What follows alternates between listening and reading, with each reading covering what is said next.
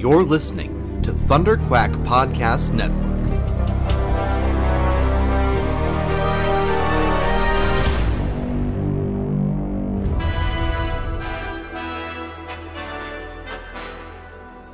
It may look like an ordinary podcast, but this one's bigger on the inside, and it can travel anywhere in time and space.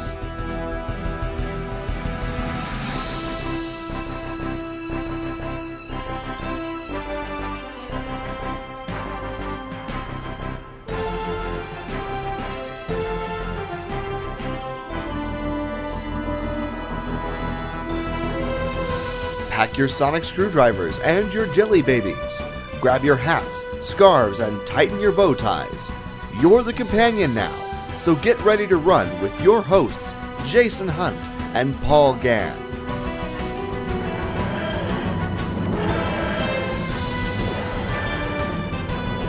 This is Talking Timelords.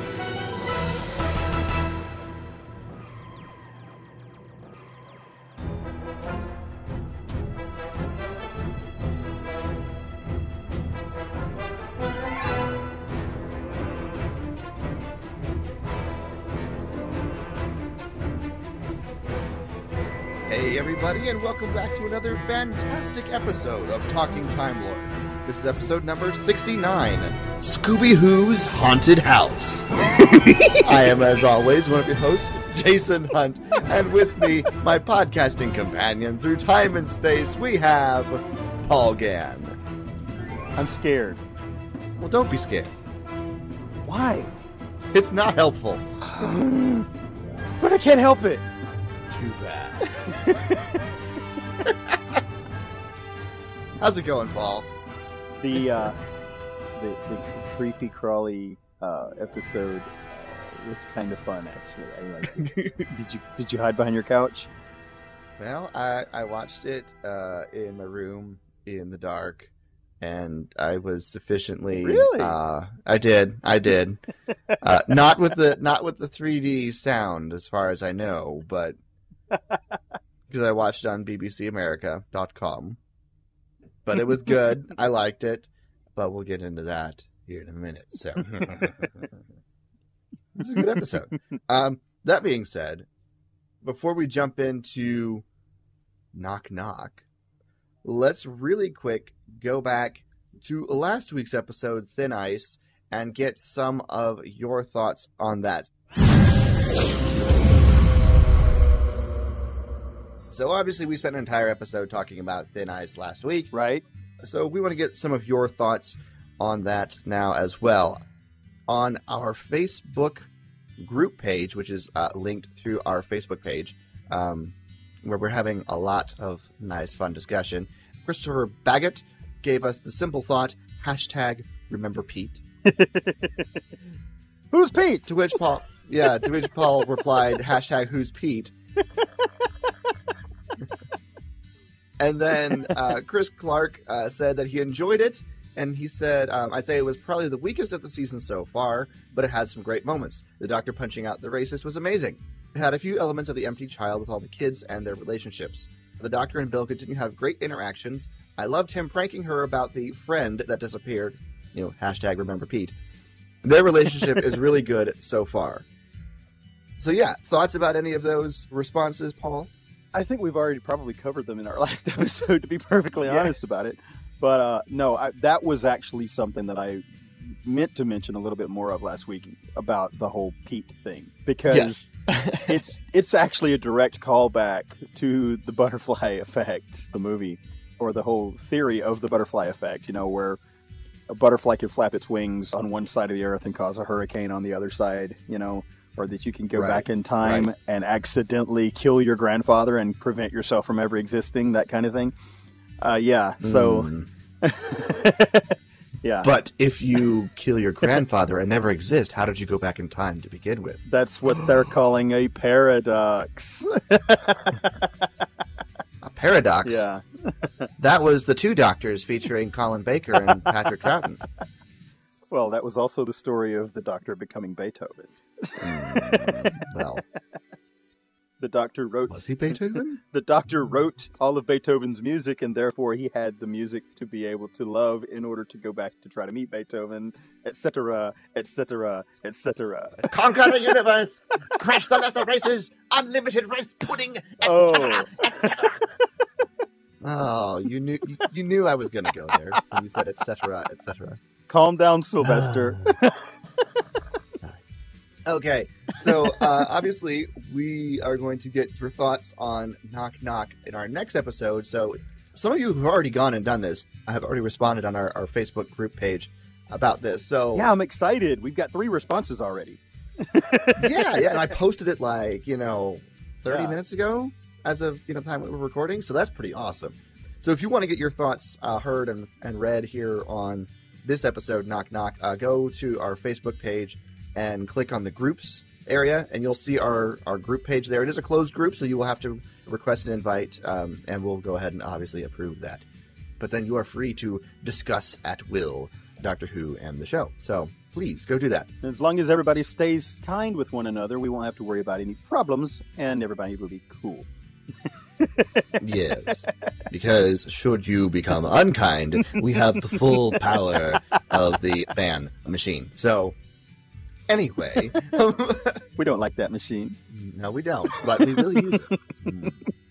That being said, in a completely unrelated segue, there's no good way to move to. We don't have any news this episode, at least not that I'm aware of that's, big and large and something that we need to know that's only rumor. Yeah. Pretty much the only thing that we're seeing is a rehash of stuff that we've already seen before and speculation about things that we've absolutely no way to be able to clearly prove in the first place. Yes. So that being said, we're going to go ahead and skip the news segment again this week and just jump into our review discussion on Knock Knock.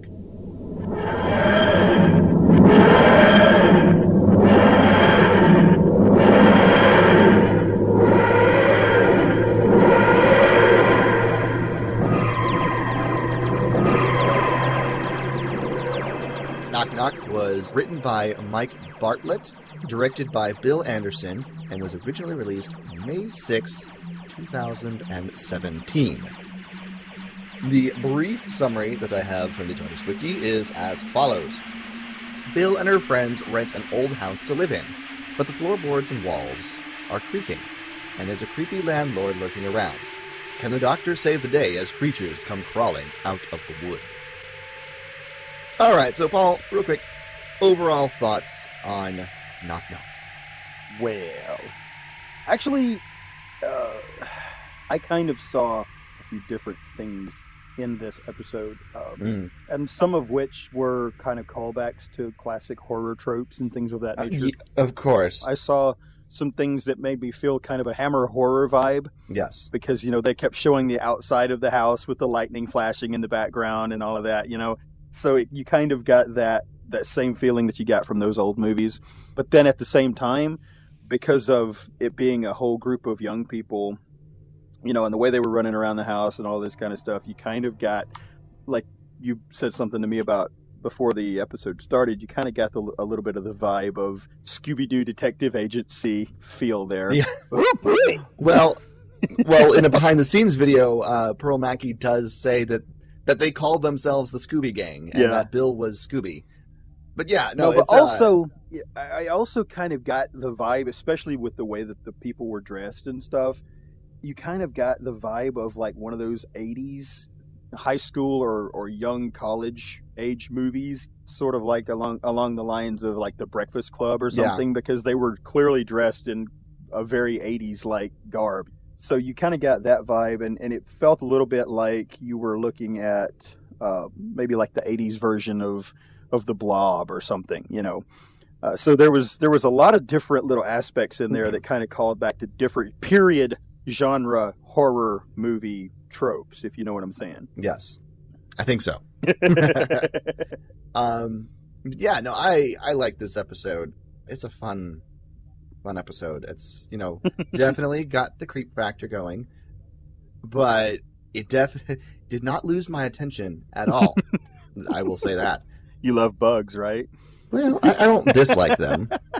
But I'm not, buddy cuddly with them either. I watched it with my wife, and my wife was going, okay, I'm going to have to put my headphones on and use my tablet for a little while because I just can't handle all these creepy crawly bugs all over the screen. Oh, that's great. Which is saying something, considering that she's so jaded with the horror genre now that she actually laughs at a lot of horror movies. So. It's one of those things where bugs sometimes get to me and sometimes they don't. I don't know. It's weird. These bugs were creepy, but it wasn't like super heebie-jeebie creepies. It was just like, oh, that's kind of menacing. You know what they reminded me of a little bit? What? The Cybermats. Ah, yes. Yes. Cybermats. I'm just saying, a little bit. They reminded me a little bit of the Cybermats. I can definitely go there. Absolutely. I like it. Oh. Spoilers. All right, real quick though, let's head into some of the details here. So we get the idea that Bill is moving into a new house. She's moving out of her foster mom's place, so she doesn't have to deal with her crazy boyfriends apparently, and she's going to be renting a house with 5 other students. And of course, they have to try and find a place that has all the things that they want. 6 bedrooms, extra room because he's got audio equipment, right? Central heating, good bathroom situation, and all for a very low price. The one girl says, "I would prefer underfloor heating, please." And the guy's looking at her like, "You don't ask for much, do you?" Right. Right. And all for a very low, reasonable price because they're poor college students. So, which of course means either really small or really old in their case. In my case too, I'm just saying. But we happen to run across the landlord who's hanging outside the agency office when they come out looking very defeated. Yeah. And he offers them this great deal on this big house with all this space and a super low price. Okay, maybe and they jump on it without thinking about it. Maybe I've seen too many horror movies, but that would have been a big red flag for me. I would have been like, why is this guy lurking around outside this place to begin with? And this seems really too good to be true, And Bill is suspicious of him at first too, and so you get the vibe that she's like, I would like more information, but everyone else is jumping on board here, so I guess I'll go with them. Peer pressure, right? But of course, she enlists the doctor's help in moving, which is a very frivolous use of the TARDIS, if you ask me. She says that he needs to rent it out as a moving service. Yeah, I know. Oh, man. You can also rent it out for living quarters. The problem is you never know where the door is going to end up being, where in town the door is going to end up being. Or even if the door is in town. Speaking of which, I thought it was really interesting how she asked the doctor if he slept there. And he says, if I absolutely need to, right? Basically. And she looks at him like, what are you talking about? Because, she's getting this impression that he never sleeps. Right. And he's like, well, if I've regenerated or if I have a big lunch, Right. And she's like, regenerated? Right. And he gets this look on his face like, oh, I said too much. Right. So yeah, he lets slip what race he is, which species he is, Time Lord, and she's making fun of him for that because it sounds so lofty. He's like, that's why I ran away. But you're right, he does let the regeneration line slip. And she's like, what's that? He goes, no, never mind. Lesson's over. Time Lord is enough for now. Now see, this is something that bugs me a little bit about the show, probably more so with the new series than it did with the old series, because they keep giving you this mixed message. Clearly, the race of people from Gallifrey are Gallifreyans, right? Right. And there is an organization called the Time Lords, but then he tells people that his race is the Time Lords, even though that's technically the hierarchy of the Gallifreyan race. You see what I'm saying? So, and it keeps going back and forth, and they never really give a real clear-cut and dry answer on this thing, So... Well, I mean, the Time Lords are sort of synonymous with Gallifrey now, so it's sort of colloquially they've become the Time Lords rather than Gallifreyans. So that's my explanation. I don't know. It just sometimes it bugs me because there's leaving things to the imagination and letting people make up their own minds about certain things, and then there's being wishy-washy and flip-flopping on certain things, and those are the situations that bug me sometimes. Gotcha. But the Doctor's helping Bill move in, and we get this whole interesting dynamic between Bill and the Doctor that we haven't seen before, where Bill wants her own space away from the Doctor.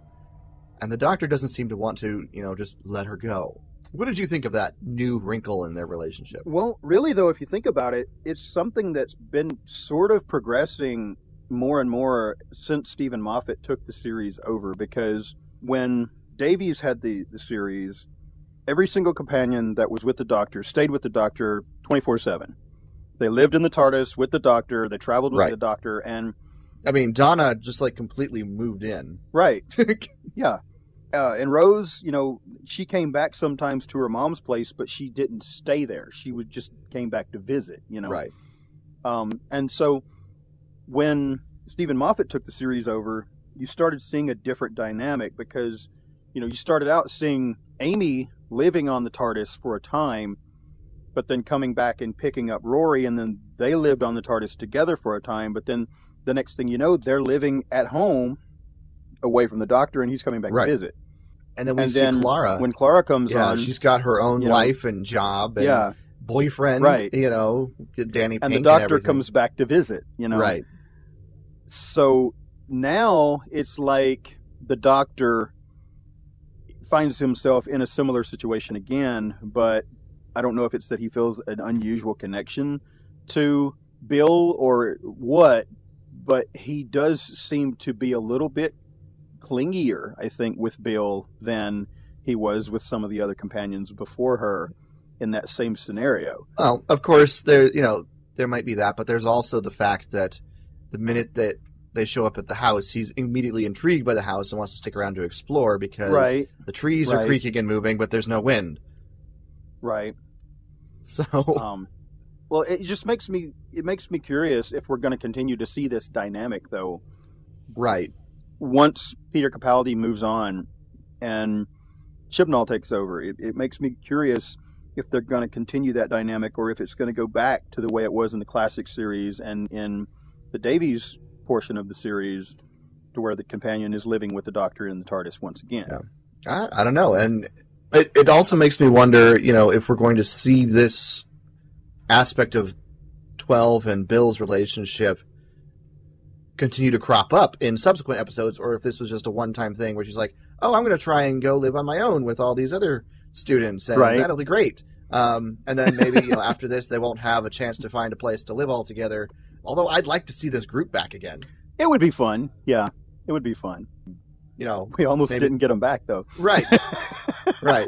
But it makes me wonder if this aspect is going to be just a one-off for this episode, or if that's going to continue to show back up every so often during the rest of the season. So, I don't know. We'll have to see. I do know that I am thoroughly enjoying Bill as a companion at this point. Oh my gosh, yes. She's fan-flippin'-tastic. And it's kind of funny. It's kind of funny when she starts trying to hide who he is. Yeah. It's my granddad. And I love how he goes, oh, come on, father, please. Okay, grandfather. Which is a direct callback to Susan. I just got that. Oh my God. Because she was always running around saying, grandfather, grandfather. Yeah. Oh my gosh. I just got that. But I mean, he's implying, oh, come on, I don't look old enough to be your grandfather. I'm obviously your dad here. She goes, oh, of course, right, grandfather. Oh nice. Man. It was great. And she keeps trying to shoo him out and all that stuff. But we also get introduced to a little bit more to the landlord. And his he's not quite as benevolent as he first appeared when he was showing them the house and offering them this wonderful deal. He's a little weird. All right, I have to ask. Okay. He had a very, very underplayed persona for a villain in this episode. What did you think about that underplayed aspect of that character? Did it make it creepier for you, or did it? Oh, totally. What makes it really creepy for me is I have watched David Suchet the entire series of Poirot. So seeing him as the hero, detective Hurcule Poirot, is something I'm used to seeing. And so seeing that actor in this type of role is very unnerving because this guy's the hero. This guy's supposed to be the nice guy, the good guy. He's the one who's supposed to make everything better. But now he's the one that's making it all worse. Kind of like watching David Tennant play the villain in Jessica Jones. That is so unnerving. Oh my gosh, it makes you feel dirty all over. It just makes you feel like makes you feel like you're watching torture porn or something, Oh, I didn't need to know that. Yeah. Well, it's like you're watching somebody be beaten with a baseball bat or something, in live action or something. That's how dirty it makes you feel, watching the 10th Doctor play this horrible, horrible person on screen. If you don't know what I'm talking about, you need to go back and watch Jessica Jones and you will see what I mean. It literally it was horrifying. After that description, I don't think I want to. Well, anyway, back to the landlord and David Suchet. It was funny because he was definitely understated and creepy, and just a little off the whole time. But there were always these little things that, are part of his nuances as an actor that were so integral to Poirot that I'm just like, oh my gosh, Poirot, why are you creepy? Sometimes it's sometimes it's the way he would like turn his head and look back at the camera. I was like, oh, that's not Poirot, not Poirot. What I kept seeing was something hidden behind his eyes. Yeah. It was like he had this blank expression on his face. Yeah. But behind his eyes, you just got this horrifying stare or this just underlined current of darkness, and you couldn't really put your finger on it, but it was just there all the time, know? And it broke to the surface a couple of times. Yeah. Like when the doctor kept pressing him about information, he's like, I think you must leave. And then he softens back down a little bit. And I like how one of the Scooby gang says, I take it back. I like you more. He's the creepy one, or something like that. Or when he asked him, how do you get into the tower? And he says, you don't. Right, yeah, that's what it was. You don't. And it was almost like watching Andy Serkis's Gollum on Lord of the Rings when he changes on the turn of a dime, And I was like, "Ooh!" And that happened. And now, before we realized what it was, what did you think of his whole tuning fork thing? Like before we realized what he was using that for. Honestly, I had difficulty figuring it out at first. It wasn't until was it creepy though? It was unnerving. I'll put it that way because you're sitting there with this dark curiosity in the back of your mind thinking, I don't know what he's doing with that, but I know it's not good. Right.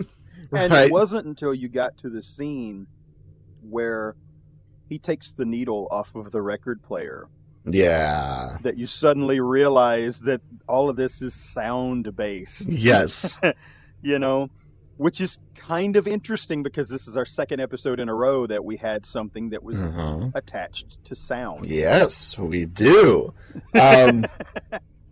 So. Oh man. Yeah. But yeah, so basically, the walls and the floors are eating people. Is the idea that we're left at the very beginning here. Yeah. And we go into Pavel's room, who has not been seen since everybody moved in. Right. But they're hearing his music playing, and he just does that. Nobody just does that, according to the doctor. But nobody can figure out why it's playing the same thing over and over and over again. Nobody's really paying attention to that either. Until Bill and Shireen go and check it out. This is another thing that I was talking about when I said horror tropes, because that is a trope in some of these horror movies where you're watching this thing and it should be so obvious to somebody, hey, maybe we should check this out because something's not right here. nobody notices it. Right. You go halfway through the movie and nobody notices it, and the entire audience is sitting there going, "Hey, idiot, open that door!" You know, Right. You know, it's like in the horror movie where they should clearly run down the stairs and go out the front door, but what do? They go upstairs, you know? To the attic where there's no escape. Exactly. And I'm like, no! It's like the commercial where they're being chased by the serial killer. I can't remember. It might have been a Geico commercial or something like that. I think it was. And they're like, let's go get into the running car. And then the other girl goes, no, let's go hide over there in the barn full of hanging chainsaws. Right. You know? And the whole punchline was, if you're in a horror movie, you make bad decisions. Yes. If you switch to like, Geico, you could save 50% idiot. or more on car insurance. It's what you do. Oh, wow. It's so bad.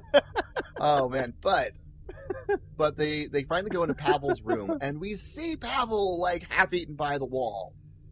And that was creepy. Yes. That was freaky as all get out.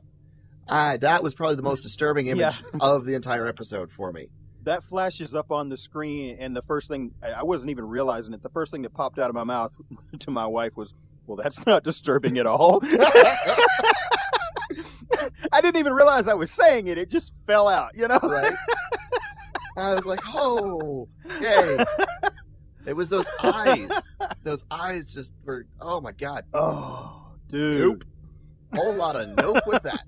But I'm really happy that we're getting that quality of special effects and stuff in the show to where it literally looks real. You know what I'm saying? No, it was good. And we're finally figuring out that sound is helping to trigger this because, of course, the landlord walks in and he takes the needle off the record and the wall finishes its job and it swallows Pavel into itself. Yeah. And he was happy about it. And then he gets all creepy, like he's like, oh, look at that. And he rubs his hands along the wall. Isn't it beautiful? Yeah. And like, okay, I think it's not. Oh, let's go. And this was probably the creepiest part of the episode, was the running through the house with all the doors and shutters slamming shut. Yeah. And there's nowhere to go. Including outside. Right. Because if you go outside, the trees will get you. Sorry, Felicity. Oh, dude. See, this, honestly, I probably need to go back and finish watching the movie, but there was a movie that I watched, I think last year, where these people went on an expedition of some type, and they made it to these ruins, and the vines were trying to kill them, you know? So they couldn't get away. They were stuck, you know, and it might have been called The Ruins. I can't remember, but I'll have to go back and remember what that was and finish watching that movie. But I got about 3/4 of the way through the movie and I had to leave and go do something, and I never came back and finished it. And yeah, it was sort of the same kind of vibe. It was like, this situation makes you feel completely hopeless. Like there's absolutely no way to escape. Yeah. Because even the plant life will eat you, you know? Right. And everyone is trapped inside, including the doctor and Bill. Let's talk about the house real quick, because that was something else I wanted to bring up. The house is almost like a character in and of itself at this point. Yeah. It's also almost like an extension of the landlord. Well, it has the same vibe and the same characteristics as the house from the Amityville Horror movie. You know, it's very iconic, very distinctive in the way that it looks, you know? Right. Right. Yeah. I actually like that house. I thought it was really cool. It's pretty cool. There was a brief moment there where I thought that the landlord might actually be like a physical manifestation of the house until we figured out what was going on inside the house. Right. You know, like the house produced him to be like this go-between. Like, so he'd show up when the house needed him to. But then, you know, that obviously was not the case. We have seen similar things to that. we have, but that was obviously not the case here. But the way he just sort of like showed up and disappeared. The claws of Exos?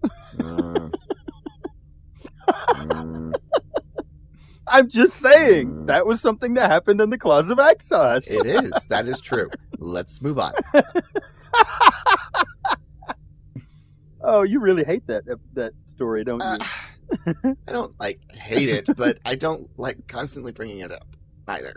It's not great, I'm just making analogies. and there are better stories to talk about, like this one. That being said, I'm sure there's other things you want to bring up and talk about. How did you feel about it when they first showed the first person actually get completely consumed on screen? You know, where the staircase opens up and swallows his foot. Yeah. That was so weird, you know, and then, you know, these things just come up out of the floor and he's just completely dissolved almost, you know, and there's nothing left. Right. By the doctor calls them dryads. Well, why do you call them that? Well, what else am I going to call them? You know? Well, he's comparing them to like the fairy legends. What are they? Greek, I think, fairy legends or something of the woodland creatures that carry you to your death or something. Yeah. I think. I don't know. I don't remember if it's Greek or maybe it's English. Actually, I don't remember. But there's a bunch of those legends. I watched that with my 3-year-old today, and my 3-year-old was like, "I think I'm going to go sit on the couch with you."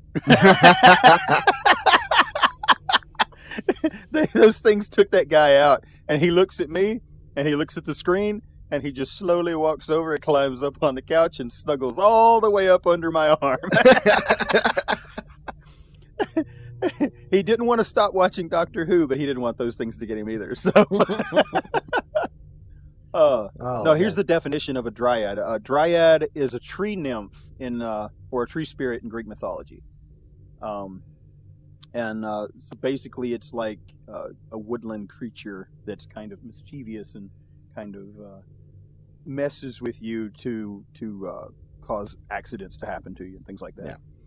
Yeah. But we quickly find out, especially in that scene, that these dryads, as the doctor calls them, are working sort of at the behest of the landlord.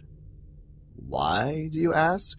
Well, that secret is hidden away, locked up in the tower, like Rapunzel. Well, the biggest reason is because he's making offerings to them to feed them. Yeah, that too. But why is he making offerings to them is the big question. And we first assume that this is his daughter because he's mentioned his daughter before, right? To the doctor in conversation when he's trying to get the doctor to leave, and it's okay to let go of your charge, your ward, your granddaughter. It's all right. See, that's a direct callback to Susan too, because that's what he did to Susan. He just basically discharged her out into the world. Right. So he let her go. Yeah, and so you could tell by the look on his face. Right. That's what he's thinking about when he brings that up. Right. But the landlord has this daughter hidden away who is basically wood now. She apparently, we learn, was very, very sick. And the only thing that kept her alive were these dryads by kind of turning her into this living wood thing. Which was weird. But okay. It kind of reminded me of the wooden people in The Doctor, the Widow, and the Wardrobe. Just a little bit.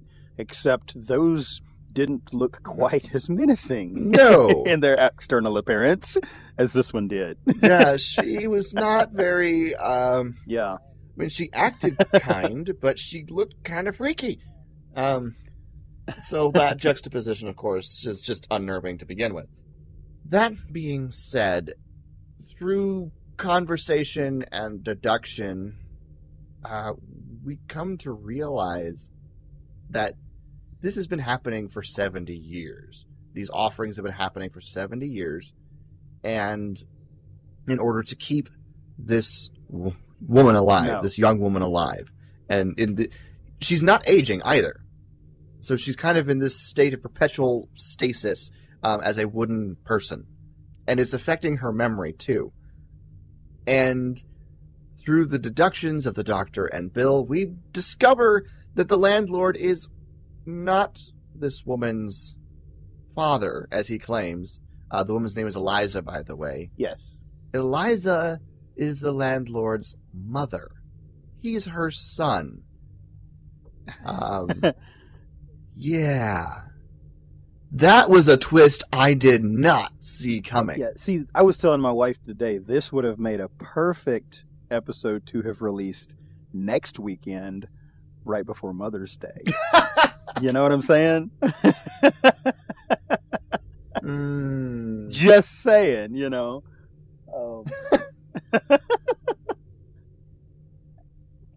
Did you see that coming? That twist coming? No, actually, I didn't. Until I started thinking about the fact that it didn't make as much sense for him to have brought something like that to his daughter. Right. Which the doctor brings up basically right along the same time that I'm thinking this. The doctor is kind of speaking what's in my head. And then by the time the doctor had it figured out, I had figured it out as well, you know. And right. So it was almost this. A lot of times I'll have something like that figured out ahead of time, but this time it was almost like the doctor was doing a running commentary of what was going on in my mind, you know. And so yeah. But no, I kind of liked the twist. I thought that it was interesting because it was something that a little boy would do for his mom, you know. Yeah. And it was almost a kind of a twist on the whole psycho Norman Bates thing, because, you know, going back to classic horror tropes and stuff, you know, Norman Bates thought he was protecting his mother, even though his mother was dead. This time it was kind of the flip side. It was this kid is protecting his mother, who no one knows is still alive, you know? And so you kind of see how both of them kind of had a psychological break there at one point or another to make them behave this way. Right. Yeah. And it was so very interesting to watch the landlord change from this man who seemed very much in charge, very much in control, to a child, as it was revealed who this woman was. Yeah. That was very, very subtly and skillfully done, you know. Yes. To see this man who's clearly in his late 70s or whatever, because I figure he was probably about 8 or 9 years old when this originally happened, you know. Right. So he's clearly probably 78, 79 years old, and he literally, at the point where he can't deny anything anymore, he literally kind of melts back into this, you know, 8 or 9 year old kid. Right. And it's so well played. And I mean, I don't think I would have wanted to see anybody else play that part, you know, because it was so well done, you know. I love David Suchet. Apparently he was offered the role and he said yes without even looking at the script. Oh, wow. So, that's pretty cool. It kind of almost makes me wish, though, that they had asked him to play a future incarnation of the Master. I wanted him to play the Doctor. Anyway. Oh, man. That being said, it all ends when Mom takes control, decides that it's time for this to end, and she reasserts her dominance, and she's got control of the Dryads, which are indeed alien bugs from space, you know, that somehow landed on Earth. They even have little headlights. They do. They do. On their antenna. It's kind of freaky. And they move through wood at an atomic level. So they just pass through it rather than, you know, crawl through cracks. So that's weird. Yes, very weird. But she decides it's time for all of this to end, and she takes control back. She and the landlord die there in the tower. She starts releasing all of Bill's friends from this, horrible, horrible day from their various places of consumption. Is that the right word? I'm not quite sure. Right. And then the house begins to fall apart as well. Do you take that to mean that the dryads are dead as well? No, I don't. You don't? No. I take that to mean that they might come back at some point in the future. Lovely. See, and that's another thing. The house starts to crumble. Not necessarily crumble, but it begins to, how would you put it? To disintegrate, I guess would be the best way to put it. That's a bad case of termites. As the bugs take it apart. And my wife goes, the fall of the House of Usher. And so I was like, okay, another horror trope, And so then I'm sitting there and I'm thinking, those bugs never went away on screen. They never died on screen. They're still out there somewhere. But the crazy part is that the doctor just casually walks away from the house with this big smile on his face and tells these kids, well, I guess you'll have to find yourself another place to live. Better luck next time. And walks away. And I'm like, dude. Do you get the idea that the dryads are normally that carnivorous when it comes to humans? Or is this a special situation? I don't know. I just know that he knows it's an alien species. He knows it's still on Earth. It seems like that there would need to be some kind of a control there. You know what I'm saying? And so it was very, for me, it was almost like some of the old Baker episodes that we had seen in the past, where he gets to the end of it, there's a resolution to the immediate problem, but there's still something floating around out there that could go wrong in the future, and he doesn't acknowledge it and just smiles and walks away. Right. And I'm going, but what about Doctor? Hello, Doc. What about Doctor? Yeah, and I'm thinking, yeah, we'll see that come back up in the future. That's the way that ending felt to me, because I have seen that kind of thing happen before, and not just in Tom Baker episodes, but in other episodes as well, where the Doctor leaves not thinking about the fact that there's still something that could go wrong out there with what he just walked away from. Right. Right. Oh, man. All right. Oh, yeah. Then we come to the last scene of the episode. Oh, wow. And we walk in on Nardole messing with the control panel on this vault. He finally got something to activate on it. Right. He got something to activate on it, and he's talking to whatever is inside. Do you think he knows what it is? Last week I said no, but this week I'm not so sure. I'm starting to think that he might. Yeah. And here's another thing. I'm just going to be blunt. This vault thing is starting to piss me off. Because please explain. You start this thing out thinking that the Doctor is hiding something that could hurt people, or hiding like a weapon or something to the effect of a villainous entity or something that could be a massive threat. And the reason why he doesn't want anybody to find it is because he doesn't want them to get their hands on it so that they can release it. But the further that you go into this, the more it feels like it's not an artifact, it's not a weapon. You're starting to feel like it's not even a villain, because he went inside to hang out with it. And I'm thinking, what the crap is going on? You know what I'm saying? Well, I mean, not only does he go inside, but he's brought in a piano. Yes. It's playing Beethoven, and which has Nardole all flummoxed, and the Doctor shoos Nardole away, his conscience away, so that he can open up the vault and go inside to bring it Mexican food. I'm starting to think that we're actually looking at him protecting one of his previous incarnations. I don't know. The two theories that I'm seeing get a lot of play are very interesting. One is that this is John Sims' master.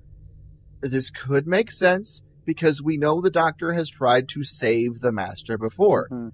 And if this is sort of a resurrection of an incarnation of the master, perhaps he's trying to keep the lid on it for now, so Missy doesn't get wind of it for one, and so he can try and have a better influence on it for another. It's very possible. We do know there's a relationship and a history there that we don't know all the details about. So that's one theory that I've seen. But the other theory that I'm seeing get a lot of play is even more interesting. This is the next regeneration. He's cooking his next regeneration in this vault, in a sense. And that, but how does that work? I don't know. But we've had instances where the previous or the current incarnation and the next incarnation have interacted together before, aka Tom Baker and the Watcher, which ends up being the fifth Doctor. And when he regenerates, the Watcher shows back up and sort of they morph into one, and then the fifth Doctor, Peter Davison, is what comes out at the end. Yeah. So is he sort of like creating who his ideal next face is going to be? They have said that we're going to get a regeneration unlike any we've ever seen before.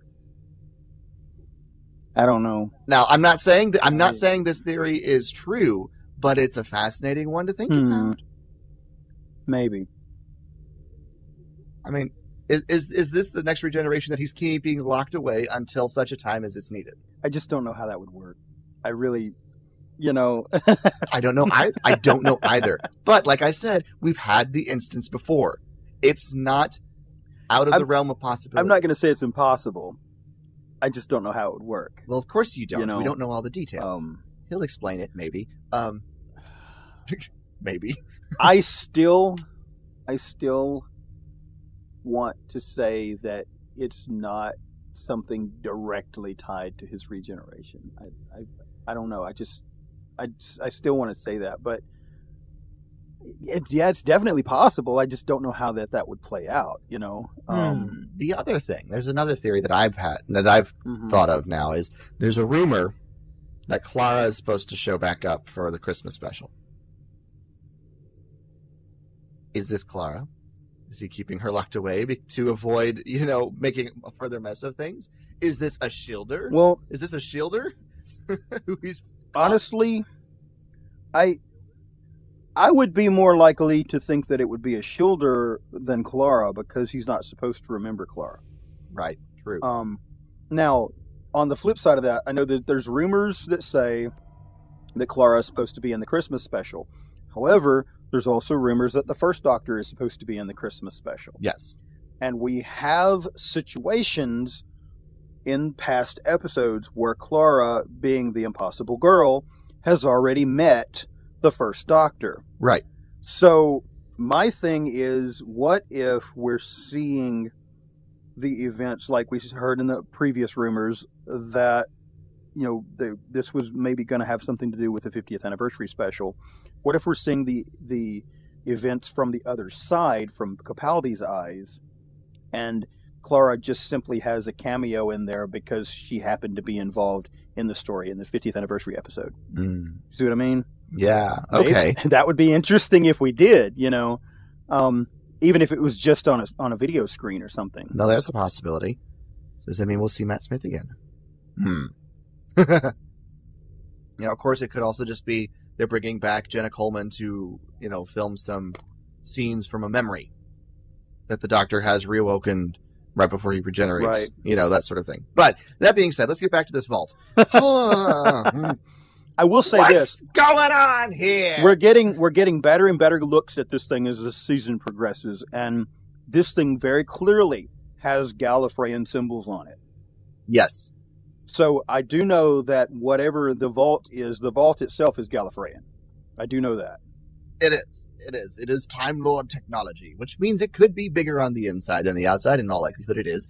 So it could be an entire city that he's got locked away in the basement. In all likelihood, though, it's a house or a couple of rooms. But that being said, this is weird. Who could it be? What if the vault is actually an earlier incarnation of the TARDIS with a different outside? Now we're getting weird. What if he's protecting Susan in the vault? That's a possibility, too. We're getting all these references and links back to her. What if we get to see Susan at the end of all this? I mean, I don't know. Now we're just sort of running down rabbit holes. If you think about that, if there's a reason why he would be protecting Susan in that vault, either the younger or the older incarnation, that could be a direct callback to having a reason why he sees the First Doctor in the Christmas special, because it gives the First Doctor an opportunity to have closure with Susan before he regenerates into the second incarnation of the Doctor. Now we're getting convoluted.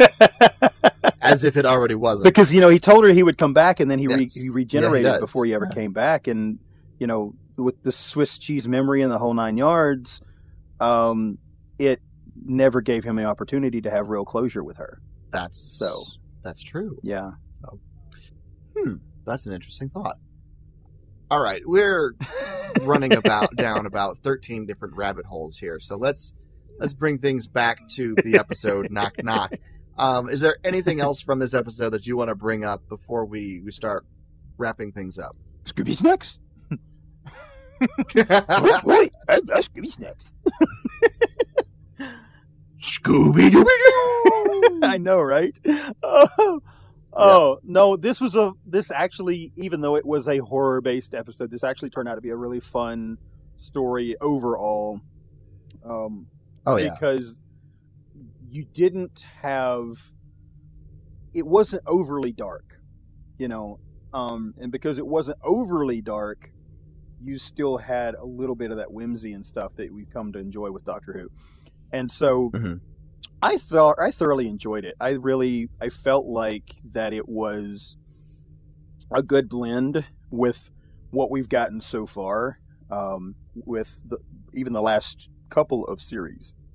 And I think I'm at a point now where I'm literally angry about the fact that Peter Capaldi's not going to stay on for another season. Because I really feel like that this is him in his stride as this character.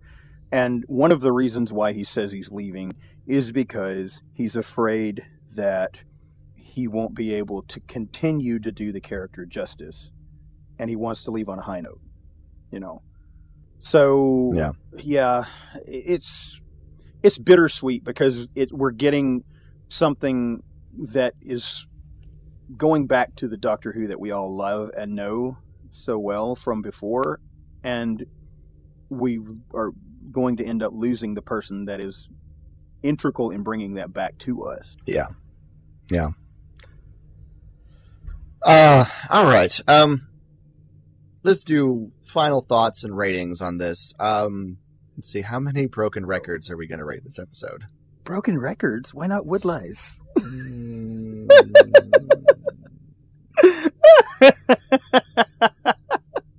Because there's way more woodlice than we have numbers to rate. Okay.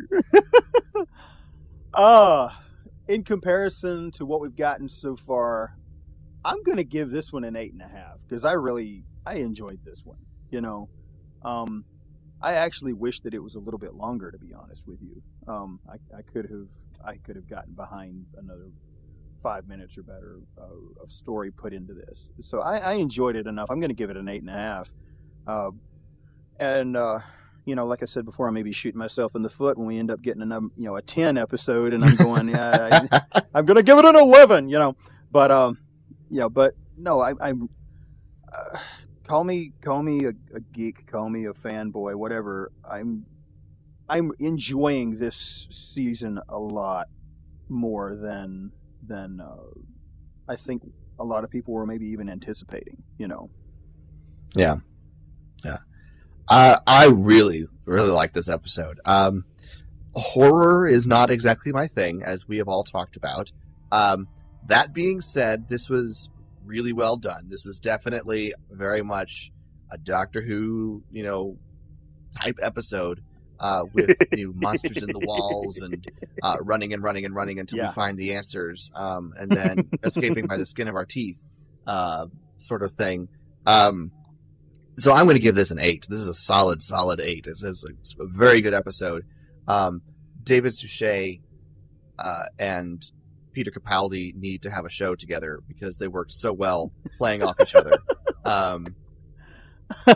And I loved both of their characters. And Bill was just great to, Pearl Mackey's just great to throw in the mix there to, spice things up with those two. So I want her for next season. I know. We can't.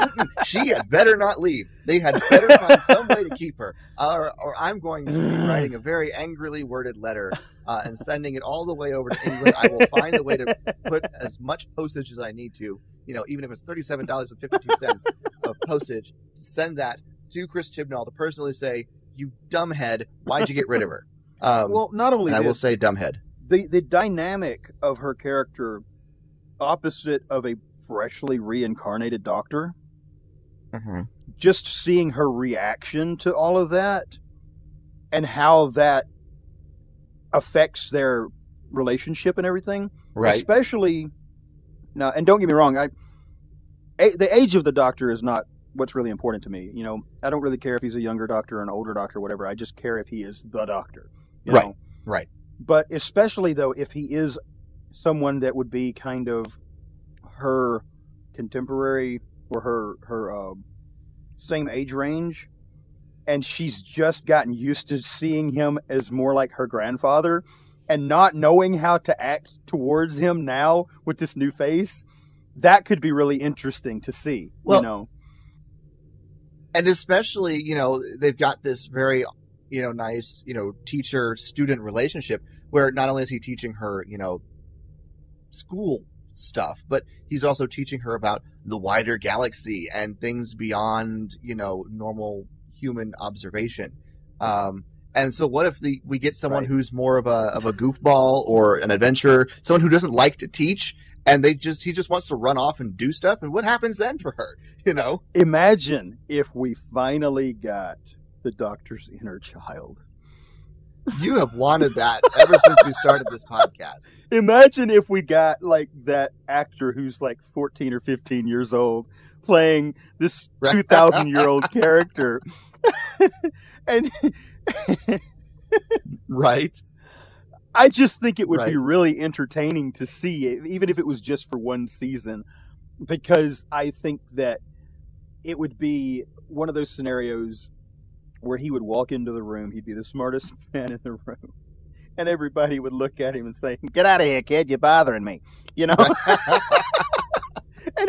and he would not only have to overcome the adversity of the threat that's happening in the story, he would have to overcome everybody's lower expectations of him as a person, And I think seeing that switch. Are you old enough to have that TARDIS license? Right. And I think seeing that dynamic change between Bill being someone who's young enough to possibly be his granddaughter to Bill looking like she should be his nanny would be really, really funny. You know what I'm saying? I think that could be really fun. Let's be honest, they'll probably never ever do anything like that, but I think it could bring a whole nother level of downplayed humor to the show. The problem is going to be can you get someone who looks younger than Matt Smith to play the Doctor as well as everybody else? Matt Smith was a baby enough as it was. I know, right? All right. Anyway. Well, this has been fun. This has been a good episode. We should start wrapping this up. So if you want to weigh in on Knock Knock and have your thoughts read on next week's episode, please go and connect with us on our social media, facebook.com/TalkingTimeLords, where you can find the link to our group, or you can just respond there on the page as well. You can also tweet us at TalkingTimeLord, or email us at talkingtimelords@gmail.com if you have longer thoughts, or if you want to record yourself with a little MP3 file, send that in that way as well. You can also find links to all of our social media and links to all of our previously released episodes on our website, which is talkingtimelords.com. Please leave us a rating and review on iTunes, TuneIn, Stitcher, or wherever you find our lovely little podcast. We would greatly appreciate that. And if you so desire, please check out the Thunderquack Patreon page at patreon.com/Thunderquack if you want to support the show and the network at large. We would greatly appreciate that. Paul, did I miss anything? Anything else? Not really that I can think of, other than we want everybody to make sure that they tell every single one of their friends about our podcast. Yes, please. Spread it around. Make it infect your friends like the dryads infected the house with our show. Yes, because that's not creepy at all. Nope. And with that, I think we're going to wrap up this episode because I just weirded myself out. Thank you, everybody, for listening to this episode of Talking Time Lords. This has been episode number 69, Scooby-Hoo's Haunted House.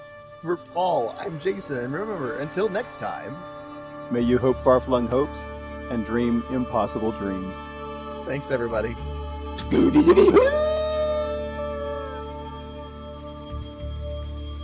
Talking Time Lords is a proud member of the Thunderquack Podcast Network. Visit thunderquack.com to see their entire catalog of podcasts, or visit patreon.com/Thunderquack to help support the shows.